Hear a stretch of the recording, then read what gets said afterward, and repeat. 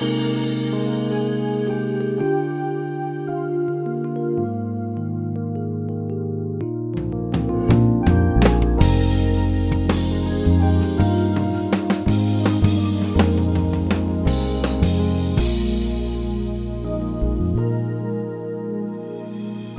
to Peace by Believing with Jon Redmond, Associate Pastor of First Baptist Church in Pasadena, Texas.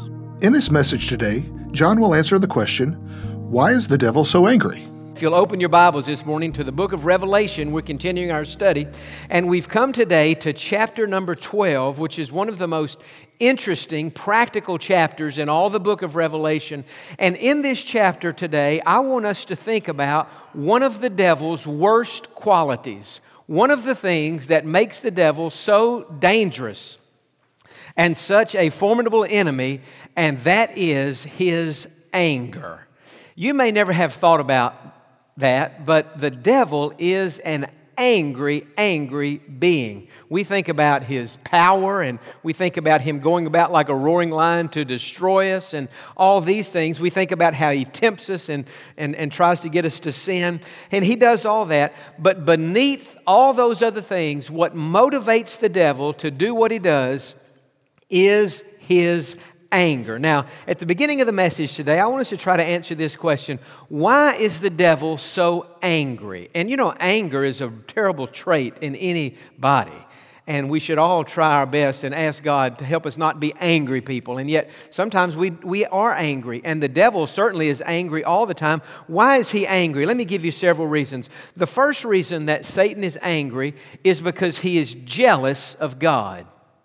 Jealousy, someone has said, is the green-eyed monster, and it is. And if you're a jealous person, you need to understand that along with that jealousy will come anger and resentment. Now, you're in Revelation chapter 12. You just stay right there. But I want to read you a passage from the Old Testament, Isaiah chapter 14, beginning in verse 12. This passage tells us how Satan, along with another passage in Ezekiel 28, how Satan, before he became the devil, before he became Satan, he was a beautiful angel in heaven. His name was Lucifer. He was perfect in all of his ways, but he became jealous of God. He wanted to be worshiped just like God was being worshiped, and the result is he got kicked out of heaven. Now listen to this.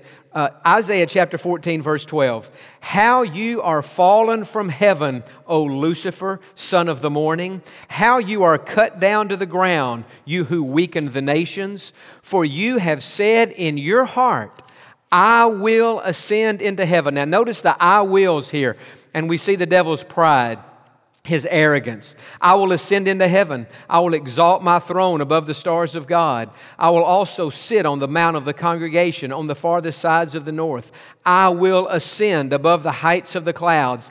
I will be like the Most High. Yet you shall be brought down to Sheol, to the lowest depths of the pit. And so Lucifer was in heaven with all the other angels, and he was worshiping God, and then one day he thought, wait a second, I'm as good as God, I'm as beautiful as God, I'm as powerful as God, I want to be seated in the place where God is seated. I want these other angels to worship me, just like they're worshiping God. And so in his heart, he was jealous of God, he wanted to be like God. He exalted himself in his heart, and God humbled him. But we need to understand that at the root of the devil's problem is, and his problem with anger, is that he is jealous of God. The devil would have you to believe that he is the opposite of God. And many times we think that. We think, well, God is the good force, He's the good power, and the devil is the bad power. Listen, the devil and God are not opposite. God has no equal. The devil is the opposite of some of the other angels, but he doesn't have the power that God has, and so he's very envious and he's very jealous of God. A second reason why the devil is so angry, and this really makes sense, and that is he has lost the privilege of living in heaven. Think about this. If you, for thousands of years, had lived in heaven in a perfect environment with all the other angels and with God Himself, and then because of your own sin, you had been kicked out of heaven, you would be angry with that. You would be upset that you had lost your home there in heaven. Now, in Revelation chapter number 12, look at just the first sentence in verse number 4, and we'll see this more fully in a minute. But I want you to see this now. This is talking about the devil. It said, his tail drew a third of the stars of heaven and threw them to the earth. That word stars there is a reference to the angels. Keep in mind, when Satan revolted against God and wanted to be God, a third of the angels joined in that revolt. And so when the devil was cast out of heaven, a third of the angels were cast out of heaven too. And those fallen angels became demons. And so there are millions of demons on the earth today. And that is a very intimidating thought to think, goodness gracious, in the world today there are millions upon millions of fallen angels, of demons, and that's true. But remember this, for every demon there's two holy angels.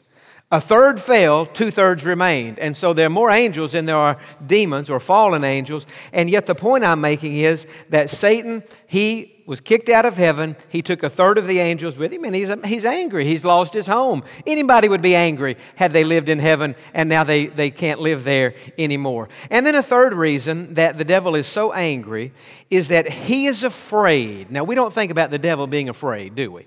We think about the devil making us afraid and intimidating us and giving us fearful thoughts, and he does that. But why does he do that? Why does he instill fear into our hearts and our minds? I'll tell you why. Because he's afraid.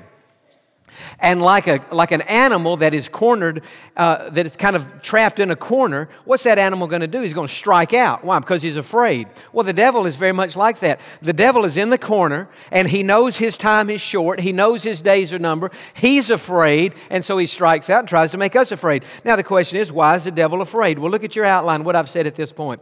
He is afraid because he knows that his future includes 1,000 years in a bottomless pit and eternity in hell.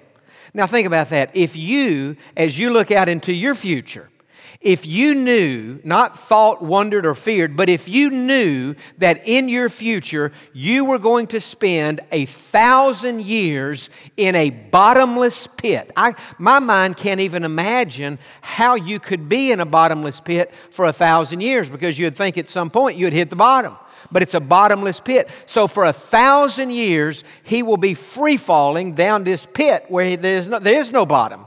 And then at the end of that time, he will be released and then sentenced to an eternity in hell. We read about both of those in Revelation chapter 20. And so if you and I know that that's what awaits the devil in the future, well, you can rest assured he knows it, because he knows the Bible better than we do. And so what does that do to the devil? It makes him afraid. Because he doesn't want to go to the bottomless pit, and he doesn't want to go to hell. And so what I'm saying is, you take these three things and put them together, and it explains very clearly why the devil is so angry. He's jealous of God, he's lost his home in heaven, and he's afraid because he knows what his future is going to be. And so this makes the devil very angry. And he's angry, and he's dangerous, and he's striking out, and he's trying to do everything he can to ruin our lives. Now, let's keep following that thought of his anger, and let's ask this question. What is the result of the devil's anger? Sometimes a person gets angry, and they stuff it, and they hold it in. Sometimes a person gets angry and they let it out. And both of those are the bad way to deal with anger. Well, what is the result of his anger? Well, I want you to write this down. Here's the result. He hates God, and he hates everything and everybody associated with God. That is the result of the devil's anger. He has a hatred for God. Motivated by that jealousy of God, motivated by the fact that God has more authority than the devil. He kicked him right out of heaven, and motivated by the fact that God has the authority to one day to send him to hell. So the devil hates God. There's no question about that. But not only does he hate God, the devil hates everything and everybody associated with God. And that includes Jesus Christ, who is God in the flesh. It includes the nation of Israel. And it includes you and it includes me. It includes every true child of God. The devil hates us. Why? Because he hates God and he hates everything that is associated with God. Now, having said that, let's go back in Revelation chapter 12, pick up in verse number 1, and I want us to read through the first 5 verses to begin with today. And there's much symbolism here, but as we read through it, I think it'd be very easy for us to understand. The Bible says, "Now a great sign appeared in heaven. A woman," I wish you'd just underline that word woman, "a woman clothed with the sun, with the moon under her feet, and on her head a garland of 12 stars. Then being with child," circle or underline that word child, "she cried out in labor and in pain to give birth. And another sign appeared in heaven. Behold, a great fiery red dragon," now somehow mark that word dragon, "having 7 heads and 10 horns and 7 diadems on his head. His tail drew a third of the stars of heaven and threw them to the earth. And the dragon stood before the woman who was ready to give birth, to devour her child as soon as it was born. So she bore a male child who was to rule all nations with a rod of iron, and her child was caught up to God and His throne." So we have the woman, the child, and the dragon. Who in the world are these people? What do they represent? Well, obviously, from verse number 5, we learn that the child is a reference to Jesus Christ. Look at it again. She bore a male child who was to rule all nations with a rod of iron. Well, who will one day rule all nations with a rod of iron? Jesus. And then it says, "And her child was caught up to God and His throne," talking about the ascension, when Jesus went back to heaven. And so the child is Jesus Christ. Now, who is the woman? Some might say, well, the woman is Mary. She gave birth to Jesus, and so the woman here is a reference to Mary. But it's not Mary at all, and it'll become clearer later. But the woman here is a reference to Israel. Remember, Jesus is a Jew, and He was born into a Jewish world.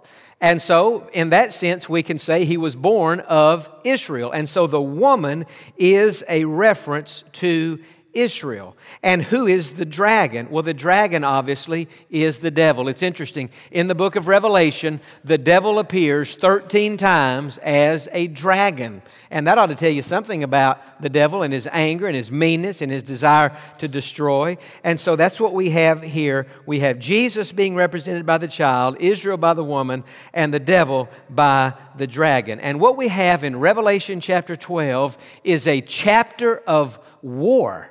And really in this chapter, there are 3 different wars taking place. First of all, there is a war on earth that has been taking place for a long time and is still taking place, and we'll just call that the first war. Now, if the woman represents Israel, and clearly she does, we know that from the inception of the nation of Israel that she has had enemies.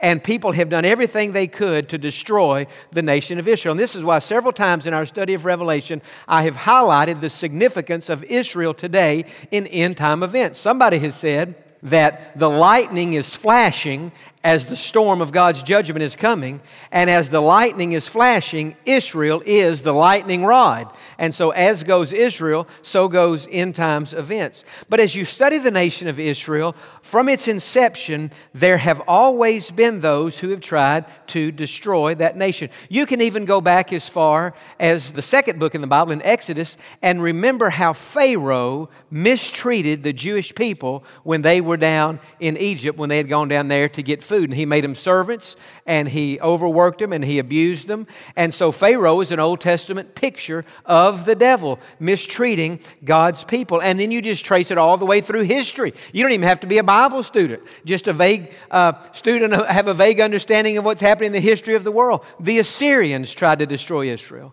The Babylonians tried to destroy Israel. Alexander the Great tried to destroy Israel. The Romans tried to destroy Israel. And then we fast forward many hundreds of years, and we see what Adolf Hitler did with those concentration camps and those gas chambers there in Germany. And that existed not only in Germany, but in many other parts of Europe. What was that? It was an attempt to destroy the nation of Israel. Now let me ask you a question. Who was behind that? Who motivated that? Was it Pharaoh? Was it the Assyrian leader or Nebuchadnezzar of the Babylonians? Was it the Roman leader? No, I'll tell you who was behind all that. The devil himself. Any attempt to destroy the nation of Israel, listen to this, any attempt to destroy the nation of Israel is always satanically inspired. Satan hates Israel. Why? The first reason that Satan tried to destroy Israel long before Jesus was born is that he was trying to prevent the birth of Jesus Christ. The devil knew that if he could destroy Israel, then Jesus would never be born. And if Jesus would never be born, he knew that Jesus would never ultimately defeat him. And so Satan did everything he could to prevent Jesus from being born. He was unsuccessful. Jesus was born. But what did Satan do as soon as Jesus was born? Satan said to himself, okay, the Messiah has been born. I was unable to destroy Israel. And so now what I'll have to do is destroy this baby boy. And so what did the devil do? He inspired and he motivated Herod to have all the baby boys in Bethlehem, 2 years old and under, and in the whole surrounding region, not just Bethlehem, but in the districts around Bethlehem, to have all those baby boys killed. Why was he doing that? Because he was trying to kill Jesus. And so the attack against Israel and the attack against Jesus, motivated by Satan, comes because of his hatred for God and his hatred toward everything associated with God. And even today, what do we see? We see the devil trying to do everything he can, motivating other leaders, even motivating other nations to destroy the nation of Israel. It is all satanically inspired. And we live in the world we live in today, we do see, on the part of many, we see a hatred for Israel, and we do see a hatred for Jesus Christ, and it is all motivated by Satan. And so the first war that we read about in Revelation chapter 12 is a war that has taken place and that is taking place on the earth. The second war we read about in Revelation chapter 12 is a war that will one day take place in heaven. Hasn't taken place yet, but one day it will. Look in verse number 7 of Revelation 12. And war broke out in heaven. Now keep in mind, when we're reading this book, John is talking to us. He's seeing things that will one day happen in the future, but he's writing about them in the past tense. And so just because it's in the past tense, that doesn't mean it's happened yet. It just means that when John has already seen a vision of this, and he's writing in the past tense. But this is a future event. And war broke out in heaven. Michael and his angels fought with the dragon, and the dragon and his angels fought. And so now you have Michael, the archangel. If you want to talk about who is the equal of the devil, you could say Michael. They would be on the same wave, good versus evil. But you can't say that the devil and God are equals because they're not. But so now you have in heaven, or one day you will, Michael and the holy angels fighting against the devil and the fallen angels. Verse 8, but they did not prevail. Literally, they were not strong enough. That is, the devil and his angels were not strong enough to defeat Michael and the holy angels. I've already told you one of the reasons why, because there are 2 holy angels for every fallen angel. And so now they've waged a war that they can't win. They did not prevail, nor was a place found for them in heaven any longer. So the great dragon was cast out, that serpent of old called the devil and Satan. The name devil means slanderer. The name Satan means adversary, same person, who deceives the whole world. He was cast to the earth, and his angels were cast out with him. You say, wait a second, John. You said this is a future event. Hasn't happened yet. Now we're reading about the devil being cast out of heaven. But you also said that the devil has already been cast out of heaven. And we read about it in Isaiah chapter 14 and Ezekiel 28, which is true. Both are true. A long time ago, what we would call Old Testament times, the devil was cast out of heaven. He lost his home in heaven, and a third of the angels lost their home in heaven too. But even to this day, the devil has access to heaven. Did you know that? Even today, when you sin, the devil can go to heaven. He doesn't live there anymore, but he has access to heaven. And he can say to God, and he does say to God, and when I sin, the devil goes to God, and the devil says to God, God, did you see what Jon Redmond just did? Did you hear what he just said? Did you see what he just thought? And there he is preaching looking all high and mighty and holy and godly, and look at what sin he's committed, and look at how he's fallen, look at how he's messed up, and look at what he's done wrong. And Jesus Christ in that moment stands up and says to the Father, Father, he's right. John has sinned. He said something he shouldn't have said. He's done something he shouldn't have done. But Father, I want to show you my nail-pierced hand. I have already paid for that sin to be forgiven. And that's what's happening in heaven today. He is the accuser of the brethren. And every time we sin, not only does He accuse us, make us feel hypocritical, rotten, dirty, nasty, and all that, He accuses us before God because He still has access to heaven. You say, John, is there a passage in Scripture that would teach us that the devil still has access to heaven today? Yes, there are more than one, but the most familiar would be in the book of Job, where one day God was looking down on His creation and the devil presented himself and came to God in heaven. He just showed up. And God said, where have you come from? And the devil said, I've been roaming around on the earth. And God said to the devil, have you considered my servant Job? And they had this conversation. But the point is, even today, the devil has access to heaven. But there's coming a day when he will lose that access. And it's going to happen in the future event. It's going to happen during the Great Tribulation. At the midpoint, 3.5 years into the tribulation, God will completely cut the devil off. No more access to heaven. What does that mean? It means that all of that anger will now be poured out on the earth in a way that it has never been poured out yet. Because the devil will no longer be able to go to heaven and accuse us before God. He will just pour out his anger on those who are living on the earth at that time. It is a horrible thing. Well, to say that the Great Tribulation is going to be horrible is the understatement of all understatement. It is going to be a time on the earth when the judgment of God is poured out on those who have never been saved. We have to remember that God, while He is loving, kind, merciful, and gracious, He is also holy and just. And God demands that all of our sins be paid for. Now, the good news is that He sent His Son, Jesus Christ, to die on the cross to pay for our sins. The only person who ever lived a perfect life was Jesus. And yet He knew that one day you would be born and that I would be born, that we would sin.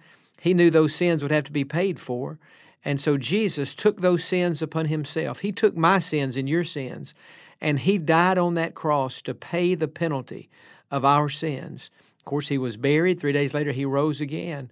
And then He went back to heaven. That's where Jesus is today. He's in heaven. One day, He's coming back to the earth.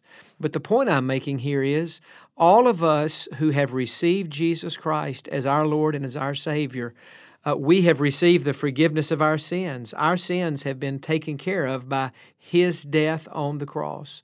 But if you're listening today and you've never been saved, you've never received Jesus Christ, here's what that really means. It means that your sins are still on you. Your sins are unpaid for. They're unforgiven. And so unless you receive Jesus Christ, one day you'll have to pay for those sins yourself. And if you're living when the Great Tribulation happens, you'll pay for those sins on the earth by the judgment of God being poured out on the earth. And if you die before the tribulation begins, you'll pay for those sins in a place called hell. And this is not something that is a popular teaching today, and it's not even something that I enjoy talking about, but it's just the truth of God's Word. And so today, if you don't know Jesus Christ, if you have never received Him, would you just ask Him to come into your heart? I'll help you to pray that right now so that your sins, even now, can all be forgiven and they can all be washed away. Just pray. Say, Dear Jesus, come into my heart. Forgive my sins and make me a Christian. I ask you to save me, and I trust you to do it. Welcome to my heart, Lord. Thank you that you'll never leave me. In your name I pray. Amen. And friend, if you prayed that prayer today, God heard you and God has answered that prayer. The Bible says all who call upon the name of the Lord shall be saved. And so your sins have been washed away. The Bible says the blood of Jesus Christ cleanses us from all sin. And so congratulations. We're happy for you. We're thankful for you. Share your decision with a friend and begin to grow in your relationship with God. We hope that today's message has been a blessing to you. You can find this message, Why is the Devil So Angry?, along with many others on our website, www.peacebybelieving.org, under the Broadcast tab. Also on our website, under the Booklets tab, we have a booklet entitled In the Twinkling of an Eye. This is a great companion piece to our study on the book of Revelation. In this booklet, John gives us a timeline of the last days as he discusses the rapture, the Great Tribulation, the Battle of Armageddon, and more. If the Peace by Believing radio program has been a blessing to you, please let us know by emailing us at info@peacebybelieving.org. Thank you for spending some time with us today, and we look forward to you joining us on the next Peace by Believing with Jon Redmond.